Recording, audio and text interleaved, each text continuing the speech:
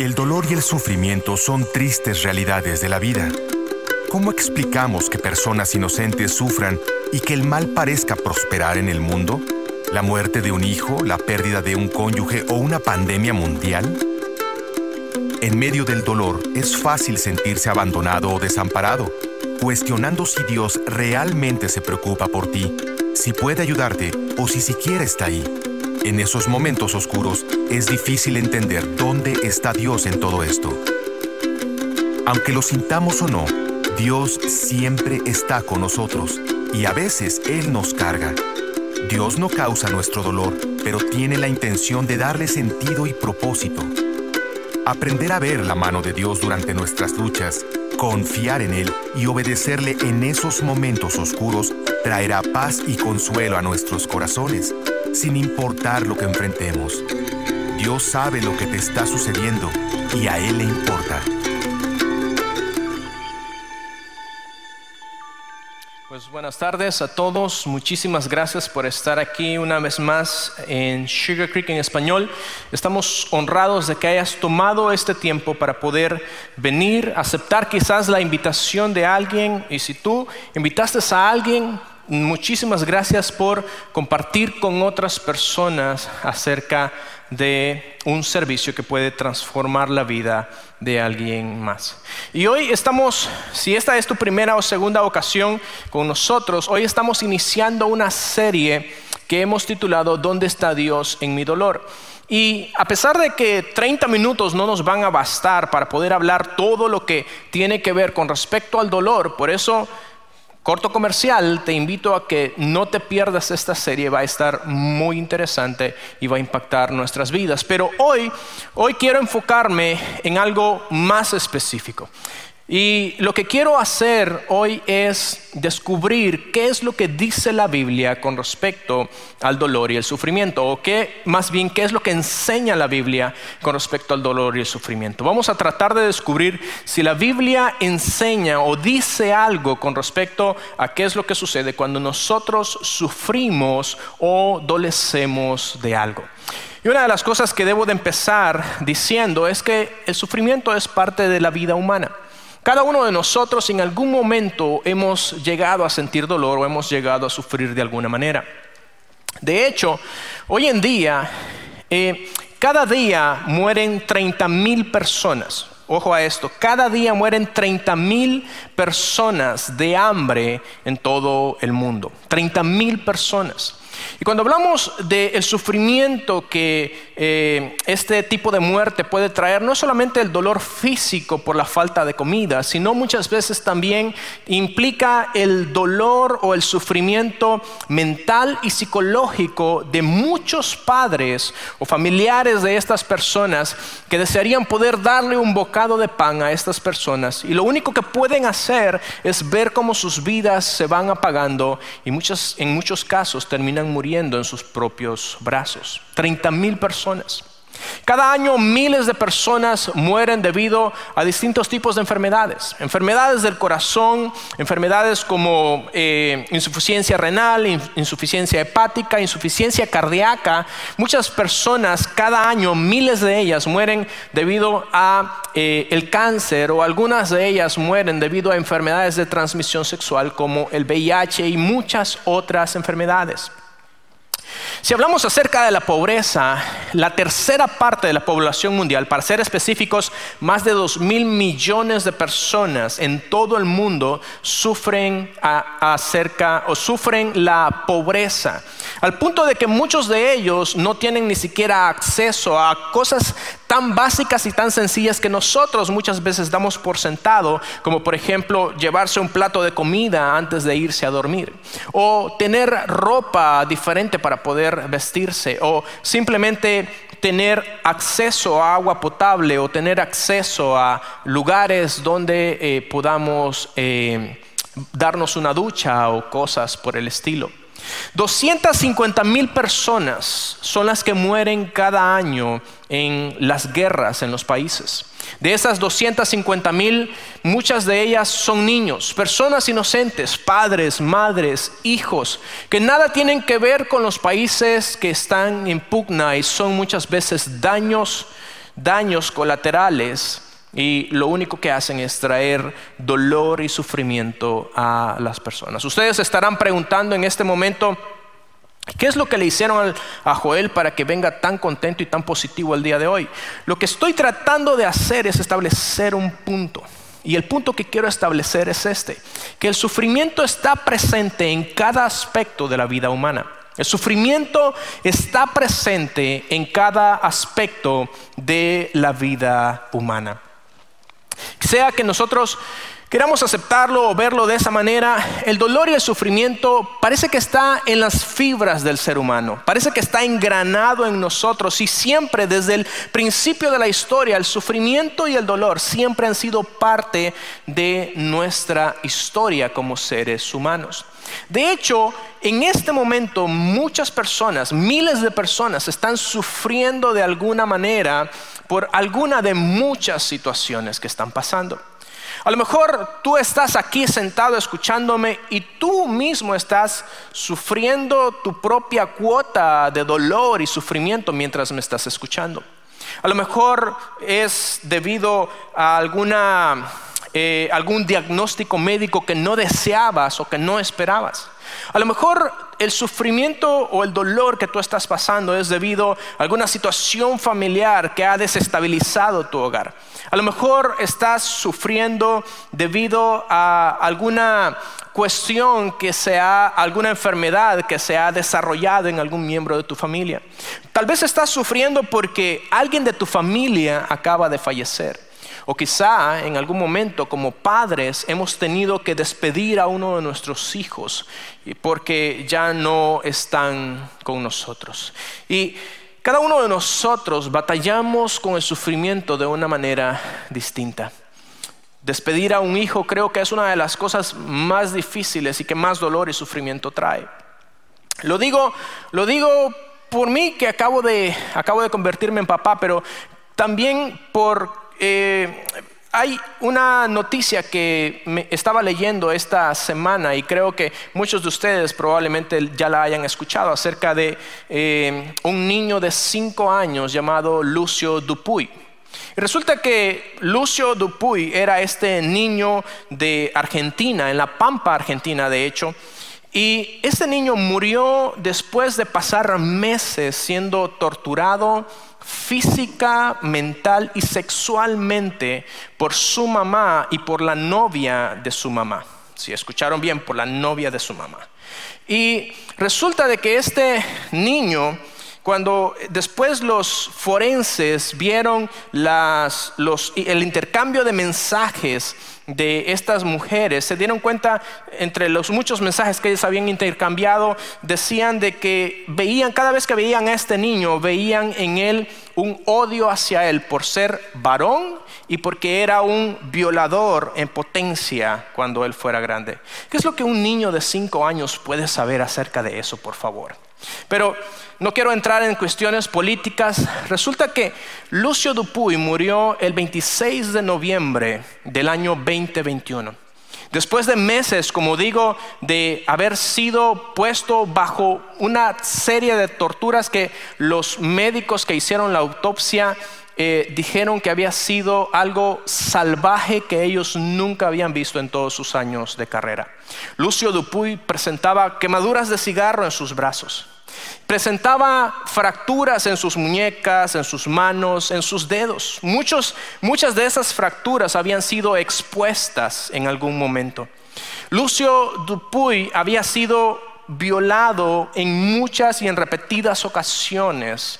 Con solo 5 años este niño había pasado un calvario realmente. Y por si eso fuera poco, la causa de la muerte fue una paliza que este pequeñito de 5 años recibió precisamente el 26 de noviembre en la tarde. Y los forenses, el reporte médico dice de que este pequeñito de 5 años sufrió una paliza tan grande, literalmente lo mataron a patadas. Sufrió una paliza tan grande que terminaron quebrándole sus costillas, rompiéndole su cadera, y los golpes fueron tan fuertes que terminaron por reventarle el hígado y otros órganos internos.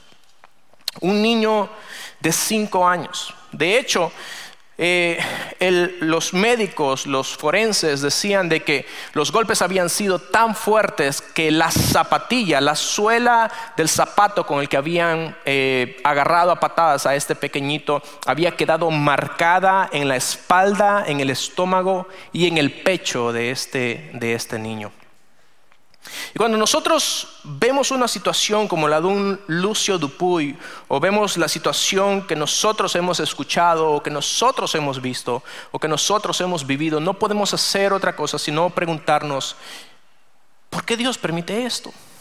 ¿Qué es lo que está pasando en el mundo para que nosotros tengamos que sufrir de esta manera? Y vienen muchas preguntas a nuestra mente. De hecho, eso fue precisamente lo que le sucedió al papá de este niño, a Christian Dupuy. Y de hecho, aquí tenemos una foto de Lucio.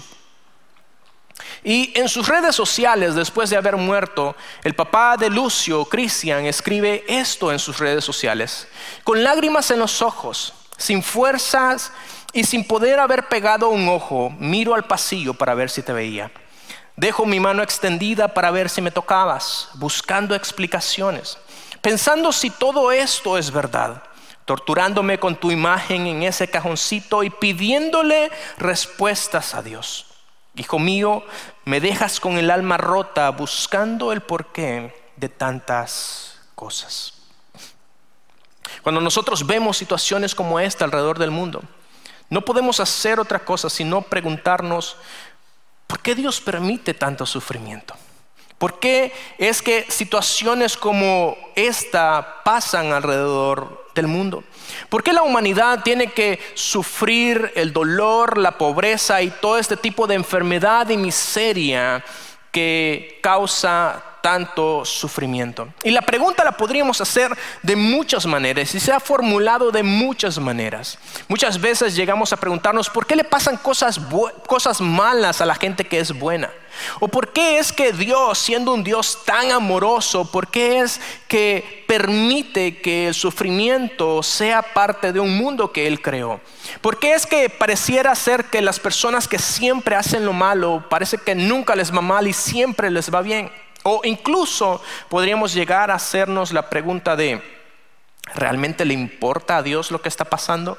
¿Realmente le importa a Dios mi dolor? ¿Realmente le importa a Dios mi sufrimiento? Podríamos hacernos la pregunta de distintas maneras, de distintos matices, pero al final siempre será la misma pregunta.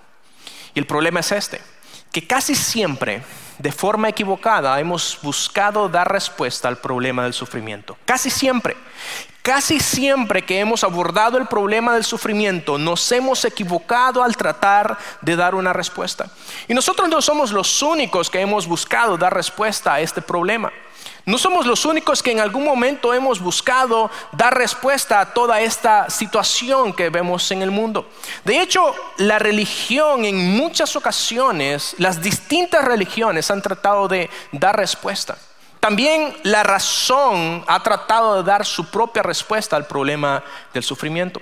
Pero casi todas se han equivocado. Y digo casi todas porque hay una sola respuesta al sufrimiento. Y no quiero adelantarme, pero en cuanto a la religión, no voy a hablar de todas las religiones por cuestiones de tiempo. Pero creo que tocando las más grandes, creo que podemos tener una idea. En el caso del sufrimiento y el dolor, cuando nosotros vemos, por ejemplo, religiones como el hinduismo, ellos piensan o ellos abordan el problema del sufrimiento pensando que la vida es como un ciclo y ellos le llaman el samsara. Y el samsara no es otra cosa sino un ciclo de dolor y sufrimiento que es parte inevitable de la vida, y lo único que tú puedes hacer es esperar o confiar tal vez en tu próxima reencarnación o en tu próxima vida tú puedas esperar que te vaya un poco mejor. De hecho, el budismo, que es otra de las grandes religiones, habla también acerca de esto. Y de hecho, el budismo comparte muchas cosas del hinduismo porque el budismo salió del hinduismo. Y por eso es que en el budismo también hay situaciones como el samsara, como el karma, conceptos que están en ambas religiones. Pero el budismo cuando aborda el tema del dolor y el sufrimiento, ellos lo hacen desde un punto de vista más mental. Ellos dicen de que el sufrimiento es algo que está en tu cabeza, en tu mente. De hecho, en palabras del propio Buda, él dijo en cierta ocasión que el dolor es inevitable, pero el sufrimiento es opcional. Lo que se refiere o lo que él está tratando de decir con esto es que las cosas que traen sufrimiento a nuestras vidas están solamente en nuestra cabeza. Y una vez que tú te despojas de esas ideas y te despojas de eso y alcanzas la iluminación mental, conocido también como el nirvana, una vez que tú alcanzas esa iluminación, el sufrimiento deja de preocuparte y ya no tiene una influencia en ti. Otra de las religiones es el Islam. Y el Islam toma el sufrimiento y lo aborda como algo que tienes que enfrentar quieras o no quieras. Es algo de lo cual no puedes quejarte, porque si tú estás sufriendo es porque Alá así lo ha querido. Y lo único que tú puedes hacer es enfrentar ese sufrimiento y tratar o esperar salir de él. Eso es en cuanto a las religiones. Pero también la razón ha tratado de dar respuesta a este problema. De hecho, la psicología moderna dice que el sufrimiento es la tendencia de nuestra mente a ver las cosas desde un punto de vista negativo. La psicología dice de que si tú estás sufriendo es porque tu mente solo se está concentrando en lo malo que te sucede y no en lo bueno. Y es de ahí donde tomamos la idea de ver el vaso medio lleno o medio vacío. Y no solamente la psicología, también la filosofía ha tratado de dar respuesta al problema del sufrimiento. De hecho, uno de los argumentos más fuertes de los filósofos ateos en contra de la existencia de Dios es precisamente el tema del sufrimiento. Y ellos dicen de que, y el argumento es este, y es muy utilizado por muchísimas personas, y el argumento es este. El argumento dice de que si Dios es un Dios bueno, no hubiera sufrimiento en la tierra. Si Dios fuera todopoderoso, entonces Él ya habría acabado con el sufrimiento. Pero nosotros no podemos negar de que el sufrimiento todavía existe. Entonces eso solamente puede significar una cosa: que Dios o no es bueno y no le importa lo que nosotros sufrimos, o no es todopoderoso y no puede acabar con el sufrimiento y por lo tanto no puede ser Dios. Eso es lo que dicen los filósofos. El problema es este, que ya sea a través de la religión o a través de la razón, ninguna de estas posturas realmente da una respuesta a el sufrimiento y el dolor que nosotros vivimos. A lo mejor tú que estás aquí podrás decir: Joel, todo eso está muy bien, pero para mí el sufrimiento, yo que estoy sufriendo, que estoy dolido en este momento, el sufrimiento no es una cuestión hipotética, no es una cuestión religiosa, el sufrimiento no es una cuestión filosófica. El sufrimiento para mí es algo real, es algo personal, porque yo lo estoy viviendo en este momento, porque yo estoy pasando algo que me está produciendo dolor y sufrimiento. Quizá para ti que estás aquí, es eso lo que tú estás pensando en este momento. Para ti no es algo impersonal. Para ti no es algo de lo cual escuchas hablar. Es algo a lo que tú estás expuesto constantemente. Pero antes de darle respuesta al sufrimiento, creo que es importante que nosotros entendamos una cosa. Y la pregunta que necesitamos hacernos es: ¿de dónde entonces viene el sufrimiento? ¿De dónde viene el sufrimiento? Y una de las cosas que debo de dejar en claro y ser muy categórico al afirmar esto es: Dios no es el causante de nuestro dolor y de nuestro sufrimiento. Les repito esto: Dios no es el causante de nuestro dolor y de nuestro sufrimiento. Entonces, ¿de dónde viene el sufrimiento? El sufrimiento es la expresión del mal, es la expresión de la maldad que entró por medio del pecado cuando Adán y Eva decidieron desobedecer a Dios. Entonces, todo lo que nosotros sufrimos, cada uno de los dolores que hemos pasado, cada una de las situaciones que nos han hecho sufrir y doler, son el resultado de lo que de lo que nosotros decidimos hacer cuando permitimos que el pecado entrara en la humanidad y lo manchara todo. En ese aspecto, Dios no es el culpable del sufrimiento. Y en el caso del sufrimiento es solamente una expresión de la maldad, es la expresión del mal que está bañando el mundo, impregnando todo lo que toca. Y de hecho, hay una postura filosófica que abarca o que aborda el problema del sufrimiento llamada teodicea. Y la teodicea lo que dice es esto. La teodicea dice de que el problema del mal es debido al pecado que entró en la creación desde el momento en el que Adán y Eva desobedecieron. Y desde ese momento todos hemos sido arropados con el mal. Y en el mundo nosotros podemos explicar todo lo que vemos, todo el sufrimiento debido a la maldad.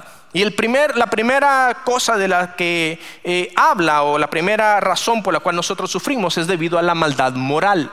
Y la maldad moral lo que sostiene es que las cosas que a ti te duelen o las cosas que nosotros pasamos es debido a nuestro propio pecado o al pecado de alguien más. Déjame construir un poco sobre eso. Cuando una persona decide serle infiel a su esposa, él no solamente está exponiéndose a enfermedades de transmisión sexual que pueden dañar su cuerpo, sino que también está exponiendo a sus hijos y a su esposa al dolor y al sufrimiento por la traición. ¿Estamos entendidos? Pongamos otro ejemplo. Si una persona decide embriagarse, tomar, y esta persona con el tiempo puede desarrollar problemas en sus riñones, en su hígado, debido al problema de la embriaguez. Pero si esta persona en algún momento decide, embriagado, intoxicado, tomar su vehículo e irse a estampar contra una camioneta llena de niños o alguna familia que va de vacaciones o viene de visitar a su familia y trae sufrimiento, entonces, ¿de quién o a dónde se originó ese problema? Se originó en nosotros mismos. El mal moral lo que explica es que todo el sufrimiento que nosotros vemos en parte se debe a nuestras malas decisiones cuando nosotros cedemos a nuestro pecado personal. Ahora, hay una segunda parte y ese es el mal natural. Y el mal natural o la maldad natural se refiere a todas las cosas que nosotros no tenemos control sobre ellas. Terremotos, pestes, enfermedades, huracanes y muchas otras cosas que nosotros vemos en la naturaleza que traen dolor y traen sufrimiento a las personas. Se deben de hecho a un mundo quebrado que ha sido dañado por el pecado desde el momento en el que Adán y Eva decidieron desobedecer a Dios. Y entonces tú probablemente te estarás preguntando, ¿cómo entonces Dios permite que, siendo un Dios de amor, cómo es que Dios permite que haya sufrimiento en un mundo que Él mismo ha creado? ¿Por qué Dios no ha hecho algo para remediar esta situación? ¿Por qué es que Dios realmente pareciera ser de que está de brazos cruzados y simplemente no toma importancia con lo que está sucediendo a nuestro alrededor? A lo mejor podríamos pensar de esa manera. Pero una de las cosas que me gustaría dejar en tu mente y en tu corazón es esto. Puedes olvidar todo lo que he dicho hasta este momento, pero me gustaría que recuerdes esto. Y eso es que tu sufrimiento le importa a Dios porque tú le importas a Dios. Tu sufrimiento, todo lo que tú estás pasando, el dolor que tú estás viviendo en este momento, le importa a Dios porque tú le importas a Dios. Muchas veces nosotros pensamos que no le importamos a nadie cuando estamos sufriendo y mucho menos le vamos a importar a Dios. Pero déjame darte 3 razones por las cuales creo firmemente que Dios está tan interesado en ti y tan interesado en tu sufrimiento, que Él ha hecho esto para estar con nosotros en medio de nuestro sufrimiento. Y la primera razón por la cual creo que a Dios le importa lo que a ti te está pasando es la Biblia. De hecho, la Biblia es la mente de Dios, es el corazón de Dios. Y cada vez que nosotros abrimos la Biblia expresa lo que Dios quiere decirnos. Y la Biblia está llena y cargada de mensajes para nosotros. Y de hecho, la Biblia es una fuente de esperanza en medio del sufrimiento. La Biblia es una fuente de esperanza en medio de sufrimiento. Durante muchos años, la Biblia ha sido una fuente de esperanza para todas aquellas personas que están sufriendo. De hecho, no hay libro que trate el sufrimiento o que aborde el sufrimiento de la manera en la que la Biblia lo hace. Porque la Biblia no solamente habla del sufrimiento, sino que expone a otros individuos que también han sufrido, y nosotros podemos vernos a nosotros mismos como si estuviéramos en un espejo. La Biblia nos ha sido dada a nosotros para que nosotros podamos encontrar esperanza en medio del sufrimiento. No hay libro más honesto, no hay libro más serio que aborde el sufrimiento como la Biblia lo hace. Y Dios no solamente nos dio su palabra para darnos esperanza en el sufrimiento, sino que además de eso, en la Biblia nos promete que en algún momento en el futuro Él va a terminar y acabar con el sufrimiento de una vez por todas. Tú y yo podemos encontrar en la Biblia muchísimos pasajes que abordan el sufrimiento. De hecho, los Salmos es uno de los libros por excelencia y uno de los temas que trata de una manera muy hermosa por medio de poemas y escritos es acerca del sufrimiento.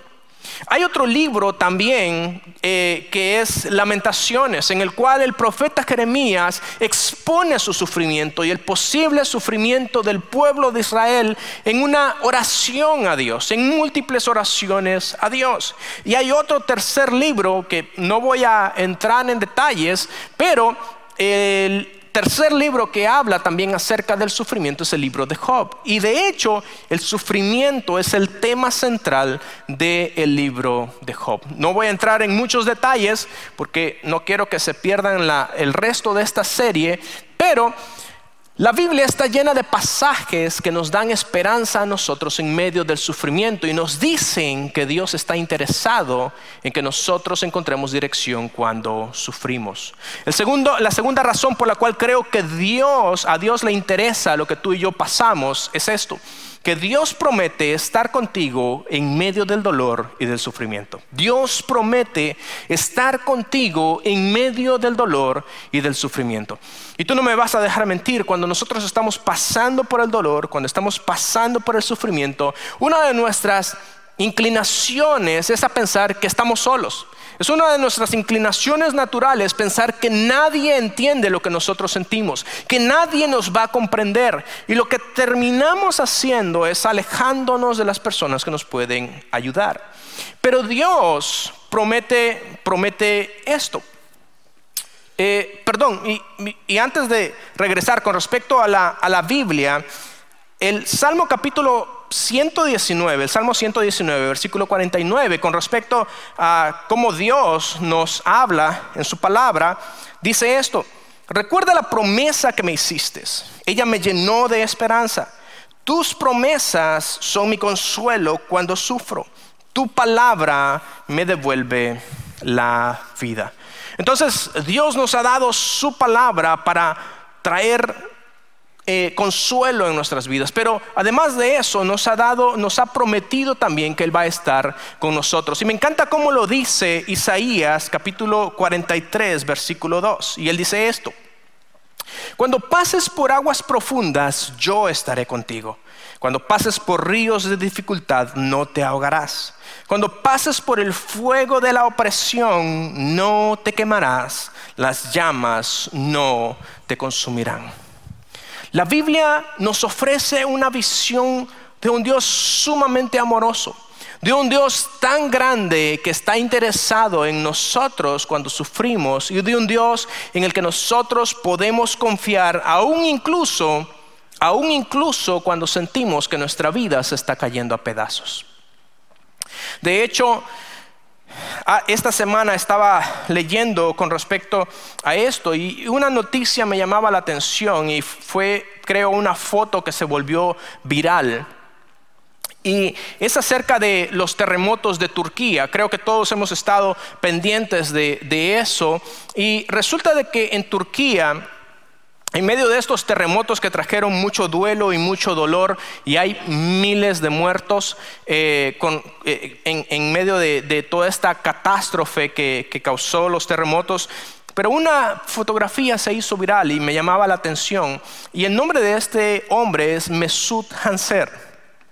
Y resulta que Mesut Hanser, él estaba trabajando, estaba fuera de casa cuando sucedieron los terremotos. Y él, después que hubieron pasado los terremotos, él fue a su casa y cuando llegó se dio cuenta que su casa se había desplomado y una losa de concreto había caído sobre su hija de 15 años que estaba durmiendo en su cama. Cuando este hombre llegó a lo que había sido su casa, su hija apenas estaba viva. Y cuando este hombre llegó, lo único que pudo hacer es tomar la mano de su hija y empezar a decirle: papá está aquí, papá está aquí. Y por mucho que este hombre hubiera deseado hacer otra cosa, la única forma en la que él encontró para darle consuelo a su hija es tomarle de la mano y decirle en ese momento: papá está aquí. Y de hecho aquí hay una foto y los hombres que tomaron esta foto decían de que aún incluso el día siguiente que regresaron, este hombre no había abandonado ese lugar y ni siquiera le había soltado la mano a su hija que ya había fallecido. Estoy seguro que este padre, por mucho que hubiera deseado cambiar el sufrimiento que su hija estaba pasando, no hubiera podido hacerlo. Pero creo que Dios hace algo con nosotros muy similar. Y es que cuando tú y yo estamos sufriendo, Dios siempre está con nosotros. Cuando tú y yo estamos pasando una situación dolorosa, Dios siempre está con nosotros. Y a diferencia de este hombre, Dios sí puede cambiar la situación. Dios sí está dispuesto a cambiar aquello que produce dolor y sufrimiento en nosotros. Y de hecho, Dios no solamente desea cambiar nuestro sufrimiento, sino que también Dios ya hizo algo para cambiar nuestro sufrimiento. Y eso me lleva a la tercera razón por la cual creo que Dios está interesado en cuando nosotros sufrimos. Y es esta: que el Calvario es la prueba más clara, es la más clara muestra de cuánto le importa tu sufrimiento a Dios. El Calvario es la más clara muestra de cuánto le importa tu sufrimiento a Dios. La mejor razón para la cual tú y yo podemos tener para decir que nuestro sufrimiento le importa a Dios es Jesús.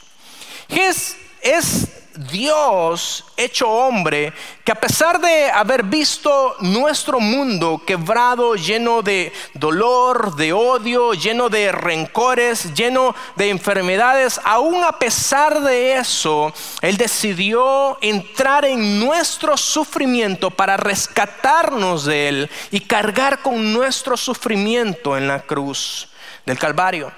Dios no solamente envió un mensaje, sino que nos ha enviado a su Hijo para que por medio de Él nosotros seamos salvos del dolor y del sufrimiento. De hecho, me gusta cómo lo dice un escritor, maestro de Biblia y filósofo que se llama Peter Kreeft. Él dice esto: Dios no nos dio un placebo o una pastilla. Dios no nos dio un buen consejo. Él se nos entregó. Él vino, entró en el espacio y el tiempo y el sufrimiento. El sacrificio de Jesús es considerada la máxima manifestación del amor de Dios, de la misericordia de Dios por un ser humano que está sufriendo. Y cuando tú y yo nos preguntamos qué tanto le importa mi sufrimiento, qué tanto le importa mi dolor a Dios, no tenemos que hacer otra cosa sino solamente mirar a la cruz y decir: así de mucho le importó mi sufrimiento. Así de mucho le importa lo que yo estoy viviendo. Así de mucho le importa lo que yo estoy pasando en este momento. De hecho, me encanta cómo lo dice el escritor a los Hebreos. Y Hebreos capítulo 4, versículo 15 dice esto: porque no tenemos un sumo sacerdote, hablando de Jesús, no tenemos un sumo sacerdote incapaz de compadecerse de nuestras debilidades. Al contrario, excepto por el pecado, Él ha experimentado todas nuestras pruebas. Por eso, acerquémonos llenos de confianza a ese trono de gracia, seguros que encontraremos la misericordia y el favor divino en el momento preciso. A lo mejor que tú estás aquí por primera o segunda ocasión y no has encontrado esa paz. A lo mejor estás viviendo una situación que está trayendo dolor a tu vida o sufrimiento a tu vida. A lo mejor estás viviendo la peor época de tu vida, o quizás lo sientes así. Pero una de las cosas que debo decirte es que el primer paso para poder encontrar la misericordia de Dios y la gracia de Dios que puede guiarnos a través del sufrimiento es rendir nuestras vidas a Jesús. Y si hoy tú deseas hacer eso, me encantaría poder orar por ti. Al final de este servicio, saliendo por esas puertas, hay un lugar que llamamos el Centro de Siguientes Pasos. Y allí me encantaría poder guiarte para tomar esta decisión. Ahora, si tú estás aquí y tú estás sufriendo y tú estás batallando con el dolor por la pérdida de alguien o por una enfermedad o por cualquier otra cosa, una de las cosas que necesito que tú entiendas es que Dios está interesado en cómo tú te sientes. Que Dios está interesado, y la máxima prueba del interés de Dios por un mundo que sufre es la cruz del Calvario. Padre, te damos gracias. Gracias, Señor, porque es en el sacrificio de Jesús que encontramos la respuesta al sufrimiento. Señor, gracias por haber enviado a tu Hijo para tomar nuestro lugar. Tomar no solamente nuestras enfermedades, sino nuestro sufrimiento. Te damos gracias, Jesús, por haber entregado tu vida y por medio de ella poder entregar, por medio de ella poder entregar nuestro sufrimiento a ti, poniéndola a los pies del Calvario, entendiendo, Señor, que tú te interesas por nosotros. Te pedimos que traigas consuelo y paz a nuestros corazones y que seas tú, Señor, el que nos cargues cuando nosotros ya no podamos más. En el nombre poderoso de Jesús pedimos todo esto. Amén.